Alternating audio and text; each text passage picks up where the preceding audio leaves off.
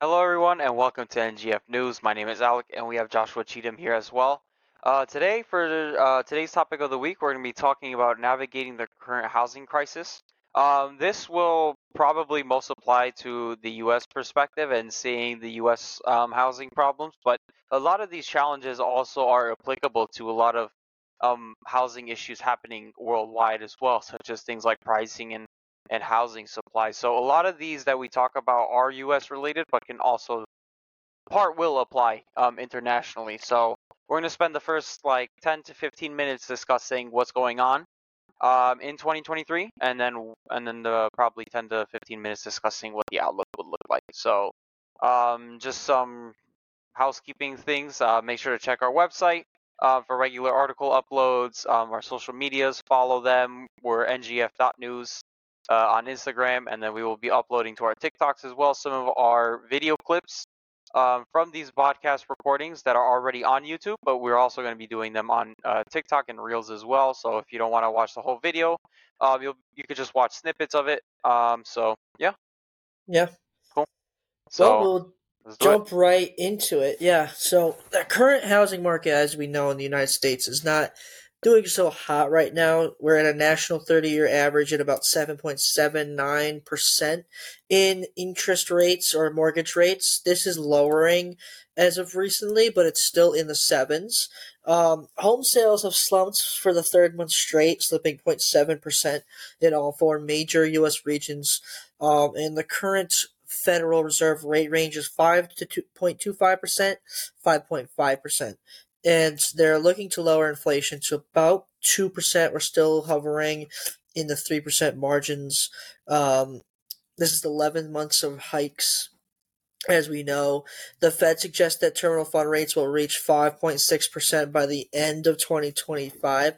We're seeing a very large decline in inventory. That's the biggest problem right now, is that there's a large decline in inventory. The mortgage originations have trended downward or upward, though. That's a good sign, from 333 billion to 463 billion, but we're still very much behind in the housing market in terms of inventory, which is what we will need to get to in order to lower prices, especially in terms of rent.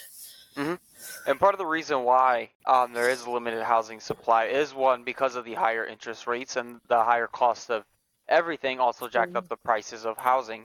And the second one is the limited supply of just the materials needed to build a home and the higher costs associated with that.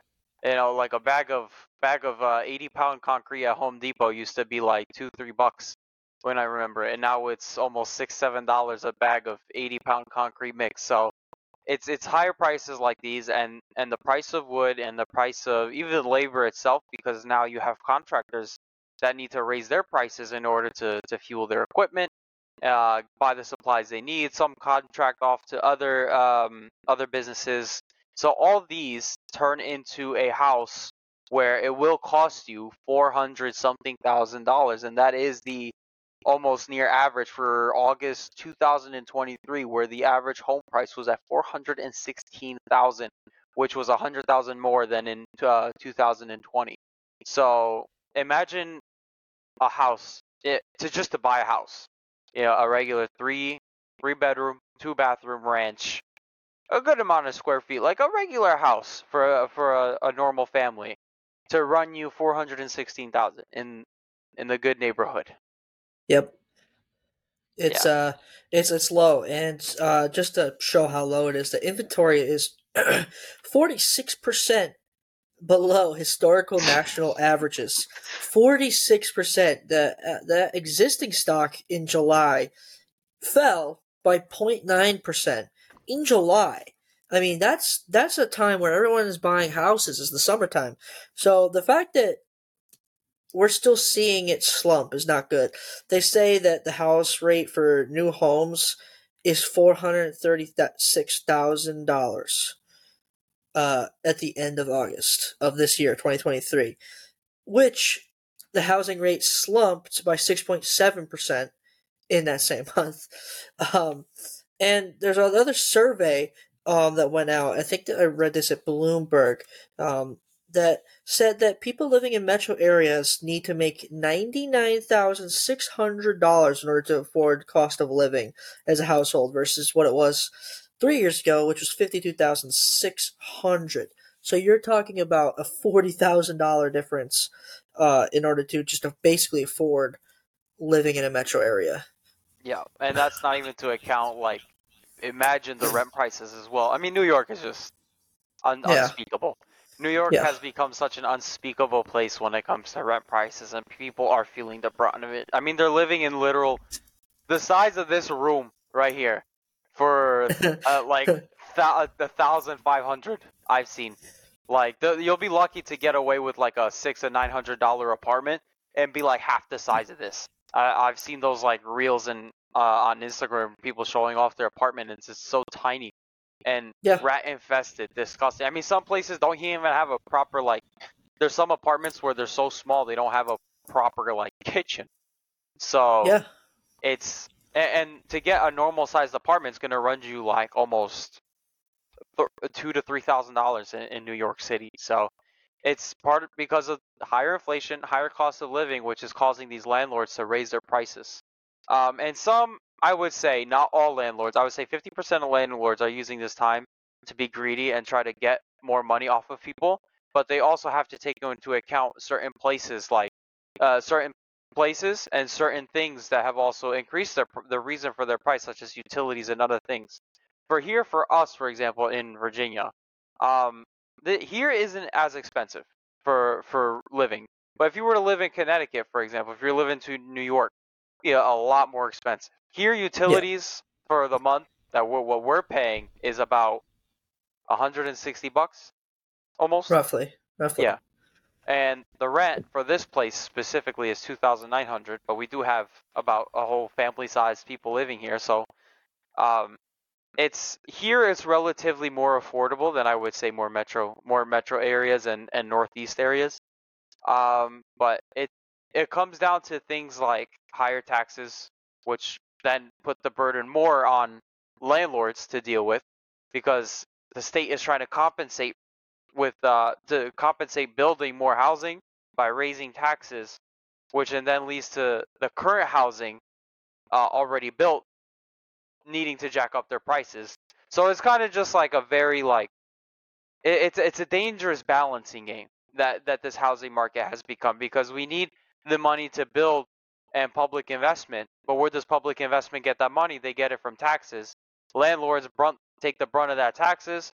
Us taxpayers, we get taken out of that of income tax, and most of the time we don't even see that money. Like Oh yeah. I have not seen in my perspective, I have not seen affordable housing being built with taxpayer money. That's my hot take. I personally have not seen it. Not in Connecticut, not in anywhere where I used to live. No, I haven't seen it. Me personally, no. It's been private entities that are trying their best to build more affordable housing. And what Yeah. also caused these high prices is I remember there was this boom back in like 2022 where people were like, "Oh, we're going to utilize this time to sell our houses and make a crap ton of money." And people were just selling their house and moving into more expensive areas because they used the high prices to the moment where the prices were rising. They were using that time to sell their own homes and go into more expensive homes instead of just staying where they were and just letting the value of their home go increase over time. So they kind of used that time in pricing to make more money, which and then cut the supply, because there was this big boom of wanting to buy because these prices were going up, and people were thinking, okay, well, if I buy this home now, if I sell my home now, I'll get a lot of money and I can move into a bigger house, which and Yeah. then reduce the supply, but then it also increased the number of people that were buying into bigger homes, which then adds to this statistic.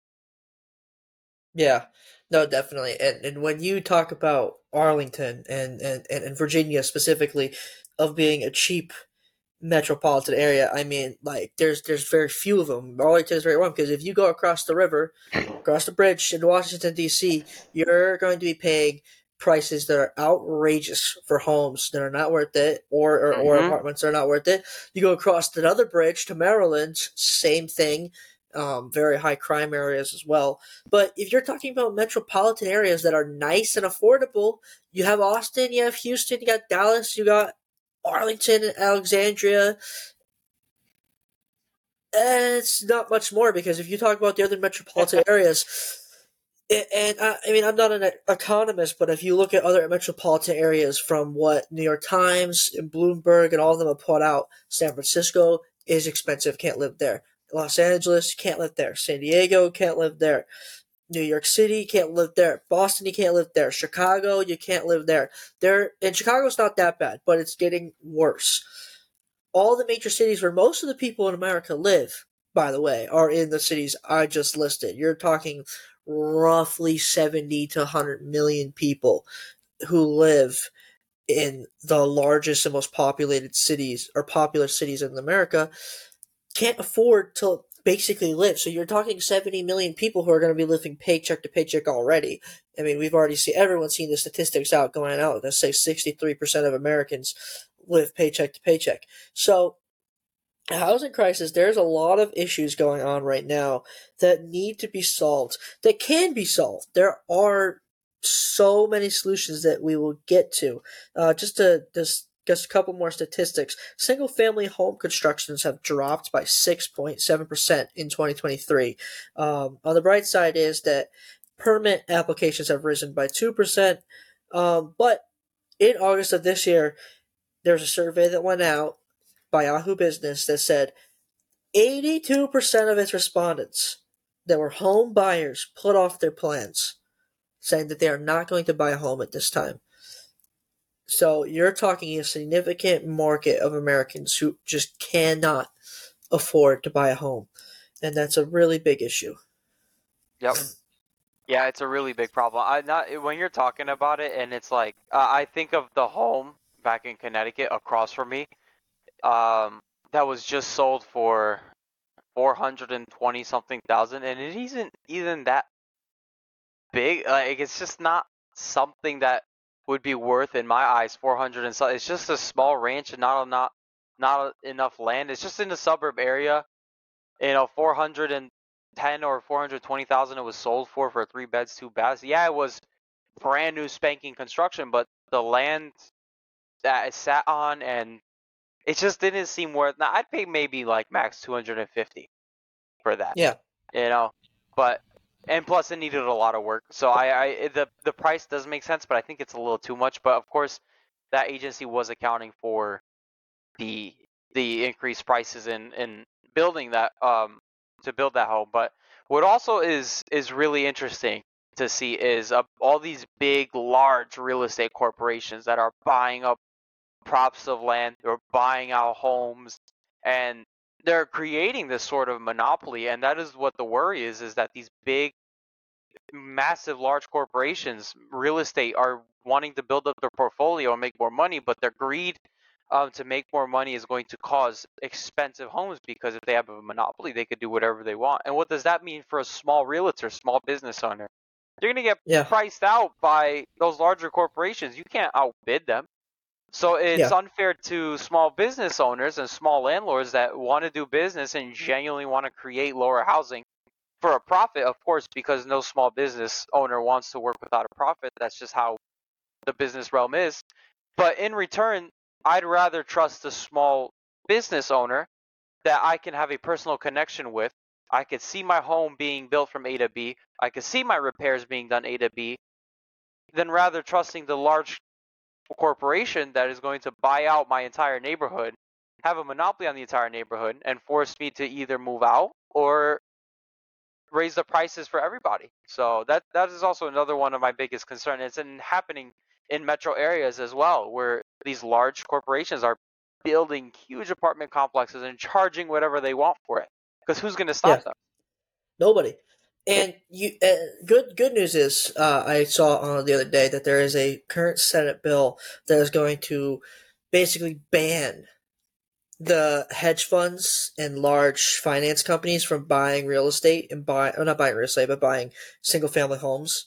And over the next 10 years, they're going to have to sell them off so that they don't have any in their portfolio. Which, in my personal opinion, if you are not a real estate company, You should not be buying single family homes because and we know this through tons of data about how these hedge funds are buying houses in the masses and then in multiple hedge funds, and they're setting the prices in the areas that are around a similar price range because they know that all of their competitors are going to set them at that price. So there's no competition. You're not going to have in one neighborhood a house that's very nice that's going to be the same as a house in another neighborhood that's very nice, but one's not going to be cheaper than the other because they're both in on it together. They know they're going to have to get a better price.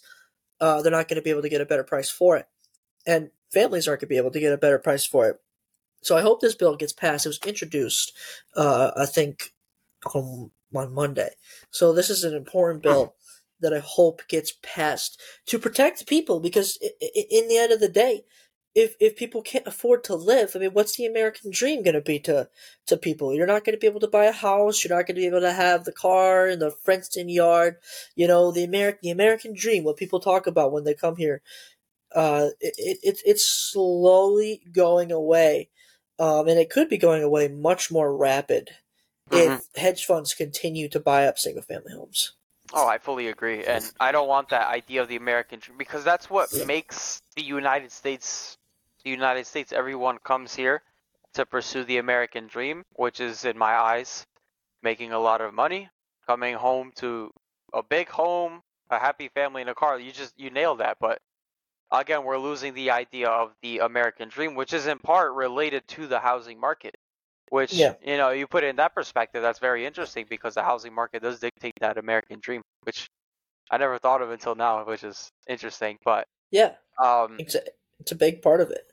I mean, yeah, when you go around these neighborhoods, take Connecticut for example. You go around the smaller towns, and you see the people working from the cities, and they're nice, what or I'm going to call it corporate jobs, but whatever they're doing, they're going back to their nice house because they make a lot of money. But if you live in the city, you know, and you're not going to be making a lot of money, you can't afford to have that dream. I mean, you used to be able to afford that dream being working in construction and working as an electrician and working at a factory. You used to be able to at least afford part of that dream, but now you can't afford any of it. hmm and really the outlook for the housing market to recover is very, very intricate. I mean, to get there, overall, we need more inventory, and we need interest rates to cool, and we need the mortgage rates, which are in a direct translation of interest rates, to go back into the 4 to 5% range to make housing more affordable. And I would argue that 4% is too much. Even, I mean, if interest rates, Way too much. hopefully by 2020, end of 2024, can get back down to 2.3%, which, I mean, CPI has shown that we're in the 3%, 3.4 or 5% range of inflation Yeah. compared to last year. So we're seeing the decrease of inflation, but the Fed is still wanting to keep interest rates as they are to try to get it down to 2%. And then we could see interest rates drop. So we might not see housing being affordable for 2024, unless inflation goes down to 2% by the early 2024. And then interest rates can go back down to a gradual. I think we're at a 5. I don't know what we're at, 5 mid, for them to go to 4 mid, and then mortgage rates, which tend to be a little higher than the actual interest rate, which I've seen the interest rate be at 5 point something percent, and mortgage rates will be 6.6 to 7%, even higher. I've seen I've heard 9% from someone's Yep. mortgage. Yep. So to see a 4 or 5%, my guess would be around end of 2024 or the beginning of 2025. That is my guess. And by the time interest rates drop, which would be quicker than mortgage rates dropping, we might see more homeowners wanting to do more repairs to their house. We might see small businesses, small construction companies want to build up housing. As a direct response to lower interest rates, they can take out more loans to buy more materials. We're hoping that maybe once interest rates drop, the prices of construction materials also drop, because then to borrow to build, to actually produce a bag of concrete, for example, would also drop as well. So it's a very big domino effect with interest rate being at the top, and then once you start changing something at the very top, it'll be a direct translation of what could happen at the very bottom. So we're waiting to see what the CPI tells us and what our interest rates will look like in the future. Yeah. And another big issue that we're seeing, and this is more of a local level issue, some towns have horrible zoning laws. Horrible. That was my next talking point. Yeah. Yeah. So bad. So, your business, you come in, there's a big plot of land. You want to build housing on it, which we desperately need. Um, the town has this rule, let's say, that you cannot build this close to a school, or you cannot build this close to a residential area, or this is on a pipeline that you can't dig in within like 300 feet of the pipeline. Ridiculous asking questions. And this is true in a lot of areas. I know this for a fact that in my old town in Woodbury, Connecticut, that you cannot build on land that is close to any water pipe. Any water pipe within like a 600 to 1,000 foot, or it's 1,000 foot radius. If it's near a water line that's 1,000 feet close to a water line, you cannot build it. And it's a town. It's not a small town. It's a small town, but it's not like a really tiny small town. And we have a lot of rivers. So guess what? We have a lot of pipes that can move to make sure that people get water, which we also have a lot of wells. And you can't build this close to wells. You can't build this close to property, et cetera, et cetera. So we can't build housing. And these rules, if we want to be able to meet these demands, we have to get rid of these rules because A, we need single family homes desperately that are affordable. And then B, we need apartments because rent is through the roof. We need to increase that tenfold in both single family homes and apartments in order to fill the need of people that need them. Migrants that are coming in who are seeking asylum and permanent residency that could fill them, that need to be filled. So those are things that need to get. Zoning regulations need to get much more lax in those regards. Oh yeah, and there are willing homeowners that have a lot of land that are willing to build on within their land that they own. But zoning regulations state you can only build one piece of property on top of an existing piece of land. Now, zoning regulations are up to local and state laws. Federal laws they don't mandate zoning regulations, but zoning is one of the most biggest red tapes and the most annoying red tapes. I remember I was trying to build my shed from scratch with my dad, and we put it in the far back of our property, way far back our property, where it's not even visible.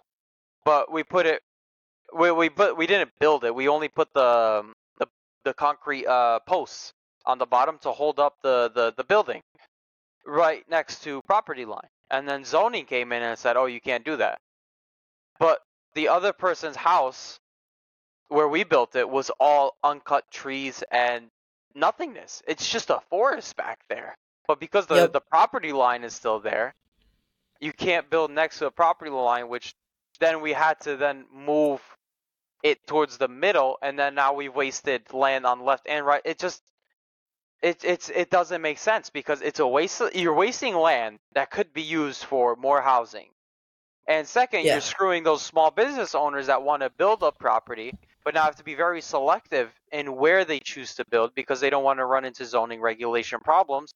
And then inspection comes in and says, "Oh, we got to tear this down. You're blocking something," when they could be blocking a blade of grass.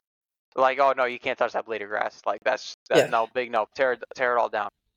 Or the most ridiculous thing. I love the things, the times, not the things, the times when you're looking at an old map, and this happens a lot with housing. You're looking at an old, outdated map, or a new map that someone just didn't do correctly, and they're like, "Okay, we're gonna put the housing here. We're gonna build those apartments or townhouses. There's gonna be 10 townhouses," and then they start digging, and then they hit a pipe. And because they didn't do the correct mapping, now they have to pause the housing. This happens a lot in the Midwest. You have to pause the housing developments, and then the local government has to conduct whether or not they can continue to build on land. you've already built 6 houses. This happens all the time. 6 townhomes, and then the local government comes back and says, "Oh, you can't build here." So you just ruined the company's chances to build these homes. And now these homes can't even be, these 6 townhouses that you just built can't even be occupied because it is against zoning regulations. It's utterly ridiculous. Just because you have an old map doesn't mean that you have to kick these people off the land. In fact, build around the pipelines, build around what you had to build around what you hit. Just let them do it. As long as it's not a hazard that could hurt or kill the residents, it should not be an issue. Yep. And it's the local level inspectors that are such a big hassle, because I remember I was building a thing, the thing over my front patio where it's like a Yeah, little like roof. You know how yeah. many times we ran into inspection problems with that? They came all the time because they had nothing better to do but drive down our road and pick out problems, whether it be like things we did to our house, the other person that was building a house across the street. Inspection would, I don't know why inspection thinks they can come in to a small business owner and say, oh, you're doing this, this, and this wrong. But when a large corporation comes in and starts building up houses, local level inspection is like, they're doing everything right. We don't see anything wrong. It's the red tape. So the overall theme, what me and Josh are talking about, is the red tape within a local level and state level laws in building, housing. There are people out there that want to build housing. There are people that are So willing many. to do it, so many, but they don't want to deal with the legality issues that come up with building that housing. Yeah, And if we could just get through these legalities and get through the red tape of getting your permits, getting initial inspection, getting a ground team to survey the ground, which is very important. I'm not saying that we don't need a ground team to check out and see if there's no pipes or internet wires or whatever going on underneath, or gas lines. I just think that the time from developing the idea to implementing is way too long, and we way need too long. Yeah. solutions now. And that's part of the problem, that we're causing such a delay for no reason. Yeah, we need to hand out more permits too. I mean, look at the Midwest, for example. There is so much untouched land. It is boggling. So I talked to one of my professors one time, and he has family out in Oklahoma. And to get to the nearest grocery store is an hour drive. An hour drive. That's probably what? If you're going, let's say out there, they drive 50, 60 miles an hour. 60 miles an hour, it's an hour drive. That's about 60 miles. It's about a 60-mile drive because Yeah, you're going by hour, 60 miles 60 per miles per hour. hour. Yeah. So that's a 60-mile drive. I don't know why that took me so long to do. In my head, yeah, that's a 60. It's a 60-mile Oh, yeah. drive just for an hour. 60 miles. What can you do in 60 miles? A lot. Millions, thousands of houses, apartments, buildings that they could build. People are like, we don't have enough room in this country to fill people. It's like, yeah, because everybody wants to go to New York City. How about we take the people in New York City and move them and build other suburbs somewhere else? But because of climate change activists, zoning regulations, we cannot do those things. So we need to be able, as a society, recognize a problem, try to put other things aside. I'm not saying we should build on all the land. We have beautiful reservoirs, beautiful public national parks in this country that should never be touched. I'm 1,000% in agreement with that. No problem. But as knowing family that I have family who live in the Midwest, and knowing people who live in the Midwest, it should not take an hour to get anywhere. It really shouldn't. My nearest grocery store in my town is 15 minutes away. No, sorry, 7 minutes away. That's You talking about now? yeah. Now, well, not now. Now? Here, It's a here, minute drive. yeah. Here, it's a minute. Here, it's a minute. My house, my parents' house in Connecticut, it's a 7 minute drive. So if it doesn't have to be that quick. I'm not saying it has to be that quick, but an hour drive is too much. That shows that there's potential land that we could put on, we could build on. And I understand there's also farmlands that we can't build on. I understand all these factors. But I can tell you what, there's a shitload of land out there. Excuse my language. There's a lot of land out there where you can build on, as we can build on as a country, and we need to be able to change those regulations to do so because we have a very big problem. Our population is going to significantly grow because of the amount of immigrants that we're getting and the amount of people that don't want to live in the cities anymore. And not only that, right? You're going to have a lot of businesses that are also going to prop up. And it goes to the idea of the modernization and the development of the United States, where we have, when you're flying into Dulles, you'll see so much open land in Virginia. Oh yeah. So much open land. Where it's not even used farmland, it's not being used for anything. But you think to yourself, okay, what if we had another city there?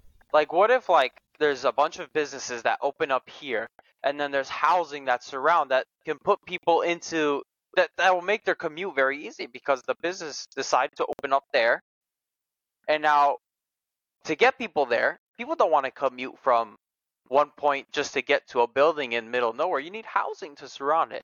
So Mm-hmm. as the United States continues to develop, modernize, and we're gonna see more cities being propped up. We're going to see buildings being built, I hope at least, buildings being built in areas you think you wouldn't when you're flying over the United States, and you think to yourself, dang, we could build something here. There's not really farm or anything like that's what I think. But I hope later Yeah. on, we'll see unused land, like you were saying, actually be used for, let's say I want to open up an office building, right? Okay, well New York's too crowded and it's too expensive here. Um, you know, whatever. Yeah. Whatever it is, and you want to just locate somewhere else, I think you should totally do so, which then encourages, if you have a very successful business, maybe you can open up a side headquarters somewhere. Yeah. It would McLean, encourage Virginia. building homes.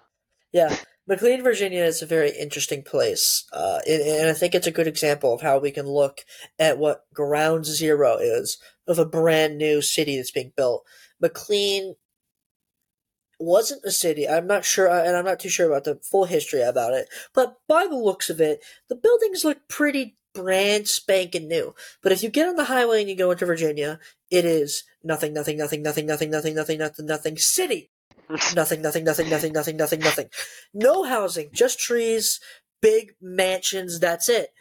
And so I think what that is, it's a good look at what ground zero could be, is you have a city with massive, important corporations. You got Deloitte, you got Microsoft, you got Blackstone, you got Capital One that are there that you could build housing around in that area because we have, well, what is it, 20 minutes away, you have Arlington and Alexandria and a couple other cities. But in McLean specifically, there's not much housing except for very, very wealthy people.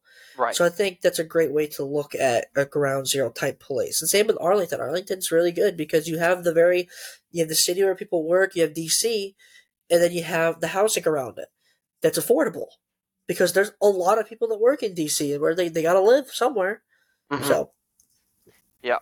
So, and then kind of to top this all off, I want to talk about whether or not 2024 would be a good time to buy, or to wait. In my yeah. personal opinion, I think that people should be prepared to purchase a home and spend the time to save rather than looking to find ways to wait for the prices to drop or to actually or buy a home.